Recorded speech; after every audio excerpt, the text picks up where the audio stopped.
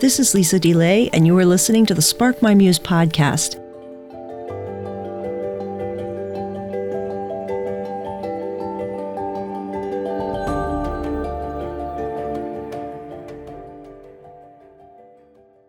Hello, everybody, and welcome to Spark My Muse. I'm your host, Lisa DeLay, and today I have on a returning guest. I believe this is his third time on the podcast, Carl McColman. Welcome back, Carl. Oh, it's good to be back, Lisa. The last time you were on, you had your book, Unteachable Lessons, that we were going over. And for people who haven't heard of you yet, or maybe new to the program, I'll just read this inside flap that gives all of the info on you. It says, Carl McColman is a contemplative writer, storyteller, podcaster, and spiritual director. He is a life-professed member of a lay Cistercian community under the spiritual guidance of Trappist monks. He is the author of numerous books, including the Big Book of Christian Mysticism, and regularly speaks and leads retreats on topics related to Christian mysticism, Celtic spirituality, and interfaith dialogue. Carl and his wife, artist Fran McColman, live near Atlanta, Georgia. And you can find him at annacarum.com, at Carl McColman on Instagram, on Twitter, and on Facebook. That's the lowdown there. It was a joy to read this book and endorse it. It's really lovely, has so many golden nuggets. The latest book we're going to be talking about that Carl has written is called Eternal Heart, The Mystic Path to a Joyful Life. And if I could just read, to give everybody a little taste, reading the chapters here, chapter titles, and then I want to dig into one of them.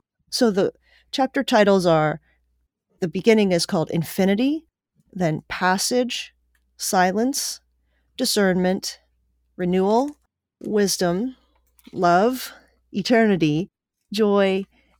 Tell us how this book came together. Yeah, let me tell the story of the book, and then maybe the fact that it's kind of vague will make more sense. The book really emerged out of an encounter I had with one verse out of the Jewish scriptures. And this was probably 5 or more years ago. I can't remember when I first really noticed this verse, and it really kind of wowed me. But the verse is from the book of Ecclesiastes, and it's Ecclesiastes chapter 3, verse 11. And it's one of those verses that gets translated fairly significantly different ways in different English translations. So I'm going to give you the Hebrew word as well as some of the ways it gets translated. The translation that I use, which if I remember correctly is the New Revised Standard Version, basically says that God has made everything beautiful in its time and has placed eternity in your heart. Yeah, let me repeat that. God has made everything beautiful in its time and has placed eternity in your heart. Now, the Hebrew word that gets translated there as eternity is olam. And, I imagine many people who listen to this podcast may be familiar with the Jewish phrase tikkun olam, which literally means to repair the world. Tikkun olam is actually kind of the mandate to live justly, the mandate to live in a manner that fosters healing and reconciliation and justice, rather than living in such a manner that militates against those things. Repairing the world, that's part of our vocation as people of faith, as people in relationship with the mystery we call God. So this word olam can be translated as cosmos or as world. But I think the general consensus is that in this particular verse, Ecclesiastes 3:11, if olam refers to the time-space continuum, it's really speaking more to kind of the time end of the continuum, as it were. So you'll also see that verse translated as God has placed timelessness in our heart. God has placed past and future in our heart. So you find some kind of linear ways of thinking about this. But I think, the word eternity or the eternal really comes the closest to capturing this richness of the concept of olam. That the divine mystery has poured into our hearts an eternality, a cosmic dimension that is our birthright. It is simply a gift that has been given to us. So, as you can imagine, as I'm reflecting on this verse and reflecting on what it means, I'm really being invited into a very kind of rich place of spiritual understanding. Mm-hmm. And what it does is it inspires me to begin to look at other ways. And again, I come out of the Christian tradition. And so, so Christianity is my home faith. So the Bible, the Jewish scriptures, and the Christian New Testament is the sacred text of my tradition. And I have a complex relationship with the Bible, and we could certainly go down that rabbit hole. But, warts and all, the Bible is still my sacred text. So I just became curious. Okay, this is a really profound statement, a really profound kind of truth claim that eternity is in our hearts. What else does the scriptures say about the heart? And by the time I wrote the book, so again, over a several year period, I had identified 8 different gifts that are given to us in our hearts. So that's, you look at the cover of the book and you see that figure 8 on it. And of course, it's kind of a visual pun. I talk about this at the beginning of the book, because if you turn the book sideways, it becomes the infinity symbol, which of course evokes that sense of eternality. So God has placed eternity in our hearts, but eternity is just one of at least 8 gifts. And I will say in full disclosure that since the book went to press, I've discovered at least 1, maybe 2 other gifts in Scripture. So I'm going to have to write maybe Son of Eternity, Eternal Heart, or Eternal Heart, the Next Generation, or something like that. if I can come up with 8 more gifts, I've still got 6 or 7 to go. But that's really fascinating. Yeah, I was going to ask you, the next thing I was going to ask you about, tell us about the thing that looks like the 8. And I think that I would love for you to a little bit draw a kind of explanation on when you say heart. Can you describe what you mean? Because in our times, we think of heart as, Valentine's Day and passion and, and those types of things. But is there a difference in what you're getting at with the heart that is described in the Bible? Well, I think, obviously one of the responsible ways to read a text like the Bible is to try to understand what the authors themselves may have meant. And so I certainly cannot claim to be a Hebrew scholar or a scholar, a scholar of ancient Jewish history or culture. But with my layperson's knowledge, I do have the sense that for the for the ancient Jewish and Hebrew writers, the heart was more than just the pump, the blood pump, and it was more than just Valentine's Day, than just kind of Cupid and chocolate. That that the heart would have been the seat, really, kind of the seat of our embodied identity.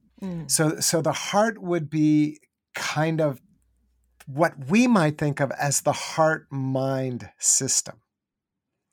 And so right away, here's another thing that I think is beautiful about that figure 8, because when I look at that figure 8, I see the upper part of the 8 as representing the mind and the lower part of the 8 as representing the heart. So it's almost like the figure 8 is imposed over the human body. And there becomes this dynamic of discourse, of cognitive discourse, but then also of profound intuition, of feeling, of knowing, of embodied knowing, which, and as I make clear in the book, that emerges out of silence. What you're saying about the feeling mind, as it were, that is really what we're talking about when we think of somatic aspects to the body, right? It's part intuition, but it's also what we feel. If we get scared, we feel something in our bodies. And that's really like that feeling mind. Yes, yes. Well, and you need the heart-mind dynamic Mm. because, the autonomic nervous response, Mm-hmm. you're scared, you're excited. Physiologically, they're identical. You know, your heart's racing, you're sweating, Mm-hmm. you got that kind of the butterflies in the belly, that kind of thing. And I think the so the challenge is not only I'm responding to this stimuli, but what is the story that I'm telling myself about the stimuli? I'm getting close to somebody that I'm romantically involved in. Well, that's probably an example when you're both excited and scared. But but that's different than, suddenly there's this, hungry gorilla coming at you or whatever, or a person with a gun or whatever the situation might be. So so the heart and the mind need each other. Without the heart, the mind just becomes a computer. It's just linear data.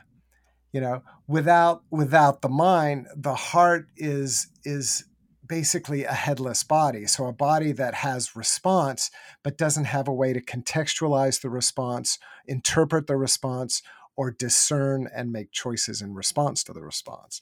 So we need both, and we need a way to integrate both. And of course, we live in a culture that has for so long privileged the mind over the heart. Think about I talk about this in my last book, in Unteachable Lessons. Our archetypal figures, Sheldon from The Big Bang Theory, or Mr. Spock, or Data the android. When I was a kid, there was Tom Swift and Brains Benton and Danny Dunn. These children's. I don't know that any kids nowadays would even know any of that stuff. But when I was a kid, but they were all these kind of archetypal brainy figures. Mm-hmm. Sherlock Holmes is Yeah. another example. Right. And so we and it's very much embedded in our cultural idea of masculinity. Obviously, that's changing, Mm-hmm. but it's still this heritage that we have, Mm-hmm. and it still impacts so many of the ways that we maybe have a default way of thinking about Mm-hmm. things.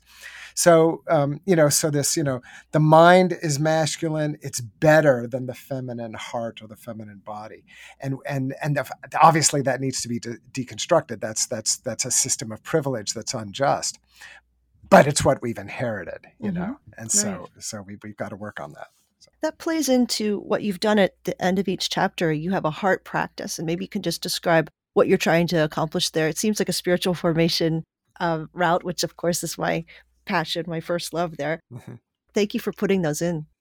Well, you're welcome. And the reality is that this book is a devotional book. It's a spiritual book. Mm-hmm. I think probably anybody with a college level knowledge of psychology is not going to learn anything new in this book. But the book is an invitation to to reflect on this kind of spiritual story we have, that God, and again, I define God as love with a capital L, that the Mm-hmm. love that emerges at the heart of the universe has poured gifts into our heart. And those gifts empower us to live a joyful life. And so that's essentially the promise of the book. So, but it's an invitation, it's an inductive invitation to really kind of make that, a retreat experience. I mean, even if, to use kind of the Jesuit language, a retreat in everyday life. You may be reading this book on the beach, which I think would be a great place to read the book. But but why not take time to touch silence, take time to touch prayer, take time to touch Lectio Divina, take time to reflect on the roles of generosity and hospitality in your life. Because as I know Lisa, and I imagine many people listening to this conversation are aware, spirituality can never be just a private thing. Spirituality must be relational. There must be an element of how how is my relationship with God impacting the way I relate to other human beings, whether that means the intimate people in my life, my family, my friends, my neighborhood, or in the larger sense, my commitment to justice, my commitment to peace, my commitment to making this world a better place. All of that is in the mix. And so these exercises, they're very simple, like you say, very broad, general exercises. But the invitation is that by touching on each of these, we are nurturing our heart gifts, nurturing them and hopefully activating them and just being more present to the blessings that we carry in our own bodies that are available to us to make a difference in the world. That's beautifully said. I wanted to drill down deeper into one of the chapters. There's so many good things. I had to be very picky about it. And I decided to go with chapter 5 in the wisdom chapter that begins on page 95. One of the things I wanted to call out to have you elucidate for us is the part that says on page 100, wisdom and patience are spiritually bonded. In developing one, you foster the other, and vice versa. Just like you learn to work out certain groups of muscles in tandem, it makes sense that certain spiritual gifts naturally develop together. Generosity and trust go together. So do patience and wisdom. So do joy and love. And it would be great if you could explain some of this tandemness and also why patience is connected to wisdom. To answer you, let me just begin by maybe telling the story behind this paragraph. I'm in midlife. I just turned 60 a few months ago. And I'm going to brag on myself for a second. I am in better physical shape than I have ever been my entire life. But in a way, that's not saying much because I was always out of shape. I was always overweight. I was never athletic, always picked last for kickball, those kinds of things. And, and I talk about this a little bit in the book, but I only really entered into kind of a journey of intentional self-care, going to the gym, working with a personal trainer, being mindful of what I'm eating in the last 5 years or so. When my daughter passed away, so I tell that story in my book, Unteachable Lessons, but I do mention my daughter in this book, but she passed away in 2014, and I was overweight when she died, but I gained 25 pounds in the 18 months after she died. So I am 5'10". I have a medium frame. I was 210 pounds. I was 50 pounds overweight. And at that point, people started saying to me, you might want to go to the gym, And so I did. I joined a gym. I worked with a personal trainer. I began to lose weight. I'm just very excited to say that today I weigh around 164 pounds. So my weight is where it needs to be. I can do 60 push-ups, one for each year, that I'm alive, Nice. Which means next year I have to go up to 61, and I don't do a lot of running. I don't lift weights. I mean, I work with dumbbells at home, but nothing heavy, 10 pound, 20 pound dumbbells. So again, I'm not a jock or anything like that, but it's been, I'm late to the game of intentionally taking good care of my body. And I'm, there's a part of me that laments that I didn't figure this out 40 years ago. And there's just a bigger part of me that's just grateful that I'm doing this now, but so, so it's like discovering, it was news to me that when you work out muscle groups. I never knew that. I was like, oh, who knew?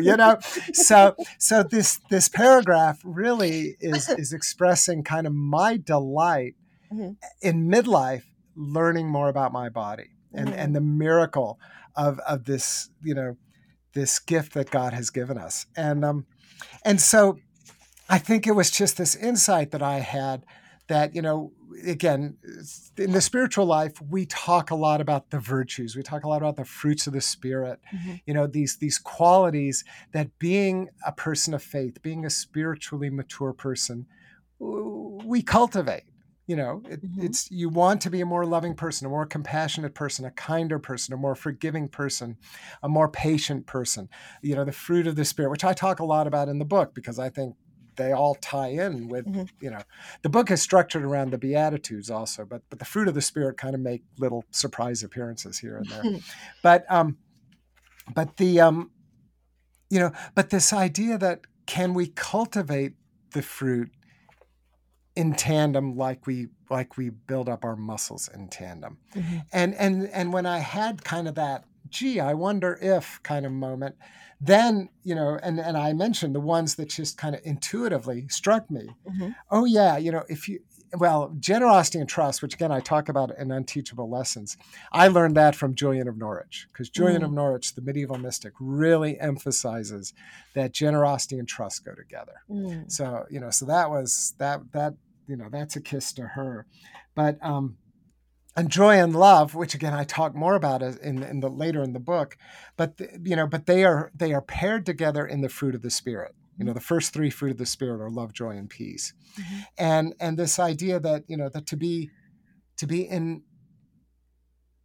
in a loving relationship, a healthy loving relationship, there's always going to be a measure of joy.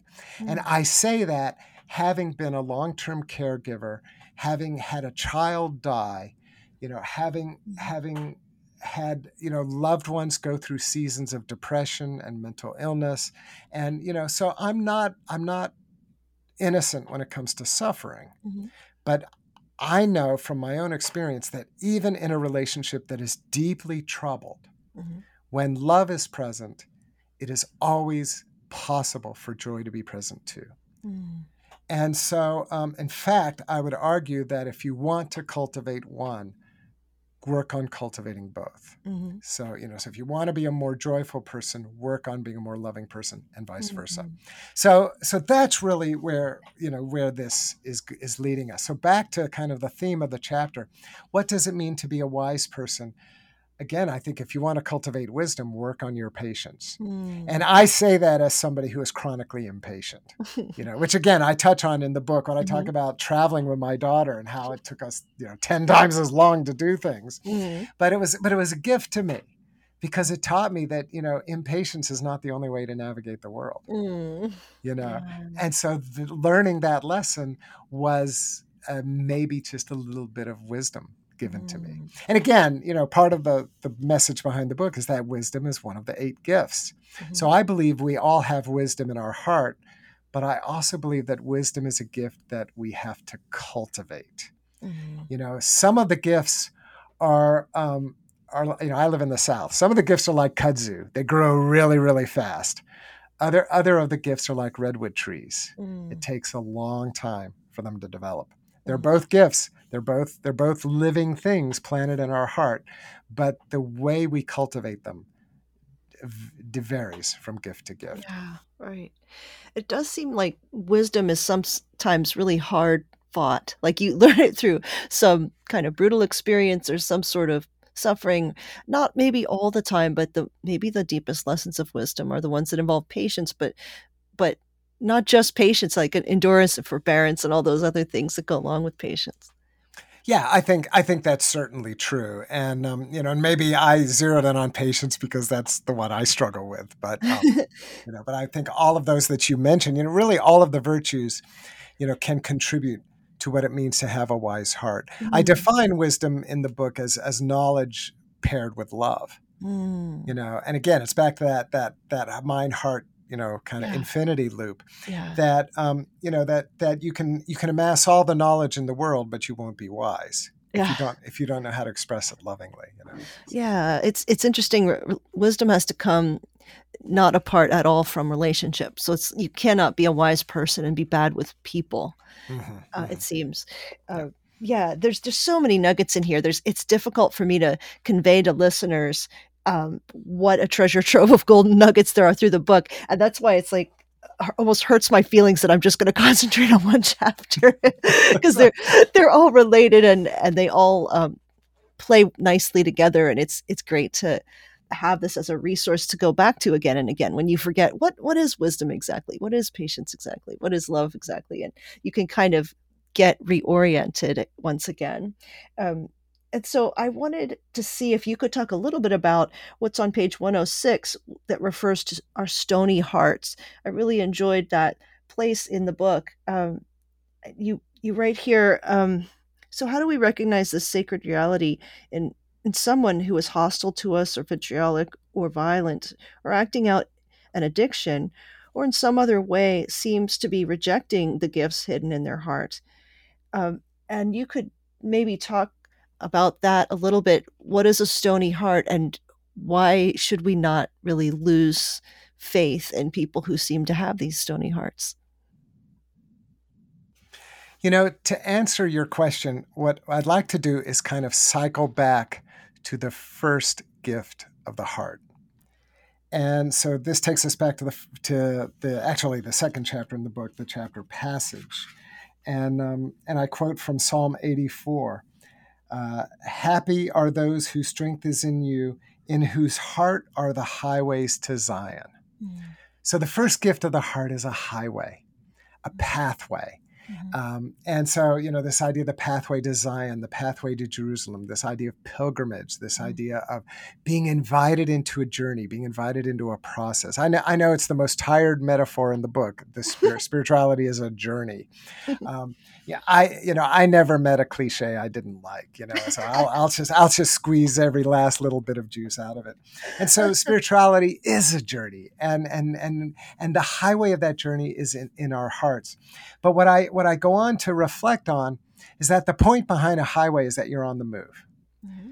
And I think, again, one of the things about the linear mind is that we tend to be more comfortable kind of taking pictures. We want things static. We want to pin the bug on the board so we can know what the bug looks like. It's a shout out to C.S. Lewis and Eustace Scrubb in The Voyage of the Dawn Treader, who liked to pin, he liked dead bugs, he wanted to pin them on the board. And the reality is that that's not life, that's death, And so life is dynamic, life is fluid, life is in motion. Love is in motion, relationship, friendship, kindness, all of that. And so to be a spiritual person is to be in motion. And so one of the things that I reflect on is that the point behind the highway is not just that the highway is there, not just that you're on the highway, but it's where you're going, And so every one of us is at a different place on the highway. Some of us are wise. Some of us are compassionate. Some of us are just. Some of us are balanced, are mature, are healthy. And others are struggling to get to those places. Mm-hmm. And so one of the things that I think is so important is to be compassionate to those who are on different places in the highway than we are. Mm-hmm. And then every now and then you find somebody who's walking in the wrong direction, and it's kind of like, wait a minute, you're heading away from Zion, where are you going? And so isn't that the reality? Back to the passage you mentioned, the person who is hostile or vitriolic or violent or acting out their addiction. Mm-hmm. We all know this is a reality. We all have been there in some way, shape, or form. And if we haven't been there, people we love and care about have been there. And so it's some of the greatest suffering in the world. I can tell you, I lead retreats and the most poignant interactions I have with people who are on retreat are usually mothers, but sometimes fathers, who their children are either in prison or in addiction or in some other way alienated from them. There's just this incredible distress, and the loving parent who cannot fix it for the kid. And there's so much suffering there. And the suffering, of course, is born out of deep, deep love and profound compassion. So we all experience this. And so what I want to do now is talk about one of my favorite 20th century English mystics, a woman named Caryll Houselander. She was a contemporary of Evelyn Underhill and Teilhard de Chardin and the young Thomas Merton. She dies in the 1950s, like 1954 or so. So most of her writing takes place in like the 30s, 40s, into the early 50s. But she was a mystic. She could see the face of Jesus in everybody. She could see the face of Jesus in the clouds. She had this profound sense of the presence of God in her life. And she wrote this wonderful book that was a meditation on the Virgin Mary, on the Blessed Mother. And the book is called The Reed of God. And it's old school Catholic. So I want to be clear, in some ways, some people reading it today might argue with it, and I would argue with it in some ways. But there's still some real richness and wisdom in that book. And this one thing that just, again, was a total mind blower for me the first time I read it. I don't have the book handy, so I can't quote word for word, but I'll give you the gist. She basically is talking about how we need to learn to see Christ in all people. This idea, again, this biblical idea that we are all fashioned in the image and likeness of God. And so this, and then this Christian idea that we all carry within us Christ, and that we are the body of Christ. We have the mind of Christ. So, so we encounter Christ in one another. It's kind of, basic mystical theology 101. And so she's saying, it blows my mind. This, again, I'm paraphrasing here. She wouldn't have used that language.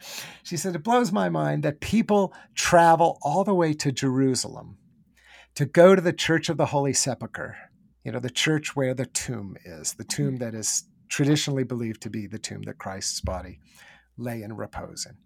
She said, they go there and the tomb is empty. She said, but what about the person in your life? And again, she's using traditional language. So she said, the person in your life who has committed a mortal sin.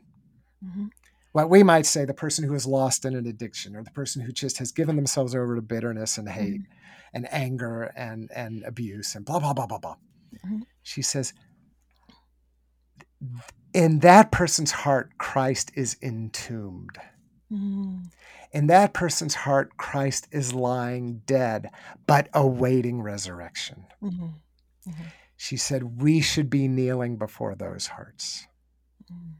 And again, when I read this, it was just like this, wow. Because if you really take that to heart, there is no human being alive that cannot in some way, shape, or form bring Christ to you. And if they can bring Christ to you, you can bring Christ to them. And so like I say, think about the meanest old snake of a person you've ever met. Christ is lying in the tomb in that person's heart, but is awaiting resurrection. And that, you want it. Yeah. Because what is the normal response? Somebody is abusive or mean or hate. And again, I'm not talking about being a victim here. I mean, obviously, if you're in a relationship with somebody and that person is abusive, you have to make sure you're safe. So I want to be clear about that. But speaking, from a place of safety, you're interacting with a person. And, the temptation is to meet hostility with hostility. And of course, Jesus tries to break that with the turn the other cheek teachings. And Carol Houselander is really just taking that further. She's like, turn the other cheek, meet the hostility with love, because you are being faithful to the Christ that is in the tomb of that person's heart. The stony heart, of course, that image comes from Ezekiel, and again, this idea that God takes the stony heart out and replaces it with a new heart, a heart of flesh. That brings to mind, and I've got to make a shout out here to my dear friend, Larita Coleman Brown, who has written a beautiful book about her experience as a heart transplant recipient. We live in a miraculous age of heart transplants. Here, Ezekiel is writing, 2,500 years ago, and kind of prophetically speaking of a spiritual heart transplant, taking the stony heart out, putting in the heart of flesh. And so we can embrace that as one of the 8 gifts. When our hearts are heavy and they die, obviously a physical heart dies and you move on to the next chapter of your life. But speaking metaphorically, speaking spiritually, many of us taste deaths. We taste the death of a relationship, the death of a dream, the death of a career. It's a death of health. I mean, so many different things, et cetera, et cetera, et cetera. And this idea that death opens up to resurrection in some way, shape, or form. Obviously, there is a finality to physical death, but as a person of faith, I believe even that opens up to spiritual resurrection. So it's just continually, this is the process that we're invited into. And so again, if I can trust that my stony heart will be transplanted into a heart of new life from the God who loves me, then I ought to offer other people the same faith, and this recognition that I can meet another person's acting out. Again, I have to protect myself. I'm going to be clear about that. But to the extent that I'm safe, I can meet their hostility and their acting out with the love of God if I am fully rooted in that divine love. So I think that's kind of what I'm trying to get at in that paragraph. I hope that's helpful. Yeah, that is very helpful. At the end of the chapter, like we talked about, there are heart practices, but this particular chapter has the heart practice of hospitality. And I thought that was a really interesting choice. And you mentioned here, which is so true, that hospitality can get messy. It can get complicated. It's not some transactional thing. It's and it happens in different ways for different people. Maybe you could just speak to the use of hospitality as a way to practice this heart gift or bring it out in our lives. Well, this I think really extends from an insight that I had a while back, and that is that I read the book. It's by Bill Countryman, William Countryman. He used to teach at the Church Divinity School of the Pacific. I imagine he's retired now, but he was a New Testament scholar, and but this book called Dirt, Greed, and Sex, and it's actually a book about sexual ethics, and it's really a brilliant book, because what he does is he looks at sexual ethics in Scripture, and then he applies them to the controversial issues of our time. So he looks at homosexuality, gender identity, divorce and remarriage. I mean, issues that have become lightning rods, especially in more conservative churches, but even in the liberal churches, there's sometimes have been struggles with these issues. And he has a lot of very, very interesting things to say about how the Bible can still say interesting things to us about sexuality and ethics, even though we may not live in nearly the same world. And one of the points that he makes is that most of the ethical statements about sexuality in the Bible, both Old Testament and New Testament, tend to be embedded in purity codes or property codes. And that's the dirt and the greed thing. Mm-hmm. Dirt, obviously, cleanliness and dirtiness has to do with purity. And greed, financial property, has to do with ownership and possession. And he says, most of what we see about sexuality in the Bible involve purity issues or ownership issues. What I realized reading that book, and again, generalizing, not just talking about sexual ethics, but just generalizing, is that we have this tendency in our culture, in our Christian culture, to equate holiness with purity. And I'm not opposed to cleanliness. I'm not opposed to the idea that, that sometimes you got to clean up. Okay. But it occurs to me that really when you look at the New Testament, you look at Jesus's ministry, you look at like the story of Cornelius, you look at a lot of the ministry of Paul, then moving into the Desert Mothers and Fathers, moving into St. Benedict and the monastic tradition. What you really see is that there is this entire kind of conversation about what it means to be a person of faith, what it means to be a follower of Jesus Christ, that is not calibrated towards purity, but is calibrated towards hospitality. Yeah. And so it seems to me that and again, I'm not trying to chuck purity out of the window. I think there's a place for fidelity in relationships, and there's a place for setting good boundaries, and all of that kind of falls under purity. But I think we need to be foregrounding hospitality. We need to be foregrounding, I was the stranger and you welcomed me. That I think is closer to the heart of Jesus's message. And so that's really kind of why I needed to make hospitality one of the core practices here. I say that at the beginning. I say that really these heart practices are what I see as core spiritual practices. So they're not just about the gifts of the heart. In a way, I think those 8 practices could almost be published in a little pamphlet all by themselves.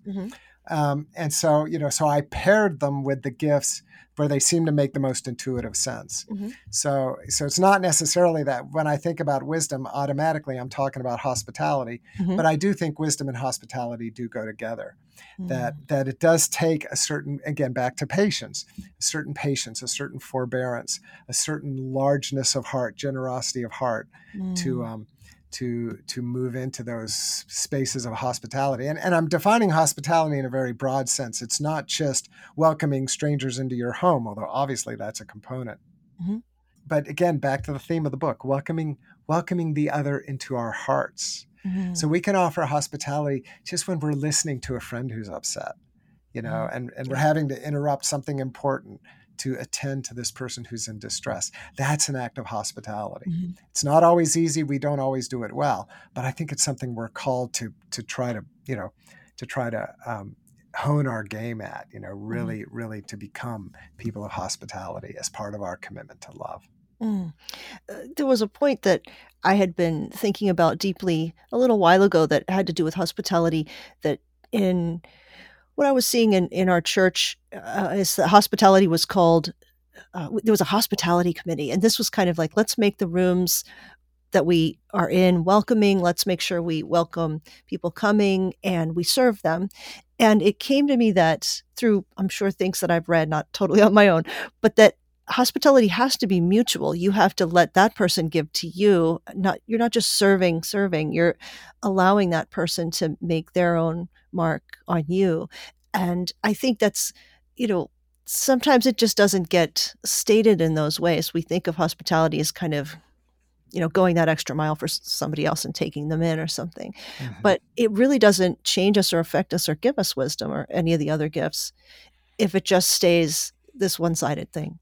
Yeah. And I think you're right. I think, one of the things about any kind of relational, encounter is that it takes two to tango, Right. And so, part of learning to be a person of hospitality is learning to be a person who can receive hospitality, a person who can meet the other person in their hospitality frontier, as it were. And so it's like, learning to be a good guest, for example, I'm associated with the Trappist monastery, and one of the things is that the monastery has a guest house, but there are limitations. The guests are not invited into the monks' living space, for example, the cloister, and so, so part of being in the hospitality relationship is acknowledging that there are limits. Hospitality is not an anything goes proposition. A friend of mine from years ago, I haven't seen her in ages, but a woman named Caroline Westerhoff wrote a book once called Good Fences. And it was a book about boundaries in hospitality. A brilliant, topic that I don't think we pay enough attention to. And so, it is an important issue. Well, we're probably at a good point to draw to a close, but I just wanted to make sure you get to say anything that you feel like might have been left out or any nugget you'd like to leave my listeners with. I've really enjoyed this conversation. So thank you. Thank you so much. I'm just, I hope people will enjoy the book. I, encourage people to check it out. That's really, I guess, and I'm just grateful to be here. Thank you, Lisa. I've always, every time we've connected, I've enjoyed our conversations. So. Oh, me too. You are really a spiritual mentor and inspiration for me and so many others. And I hope people get the gift that is your book, that people can find out all the things you have for them here that lie waiting like unopened gifts. It's really a pleasure to talk with you again, as always. So you churn out books so prolifically. Every time I turn around, I think, oh my goodness, it makes me curious to ask you, what are you working on right now? Well, this is the 200th guest episode of Spark My Muse, but there's also 194 Soul School episodes, almost 400 episodes over the past 6 years. Thank you so much for listening and being with me on this journey. I have saved Carl's response for bonus material that you can get at patreon.com/sparkmymuse. For just $10 a month, you can support the program and get a t-shirt. The entry point is not $10 a month. It's only $1. It's something everybody can afford. So head over to patreon.com/sparkmymuse, where you can hear Carl's response. You can also read hundreds of posts of previous episodes, find resources, behind-the-scenes information and photos, and plenty of other goodies.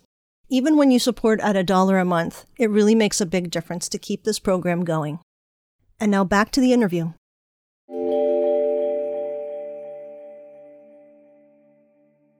Would you like to remind people where they can find you online? Absolutely.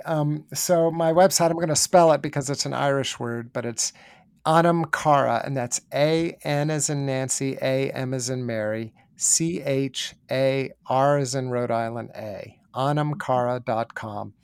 And I'm on, all the social media, places, which it's usually just my name.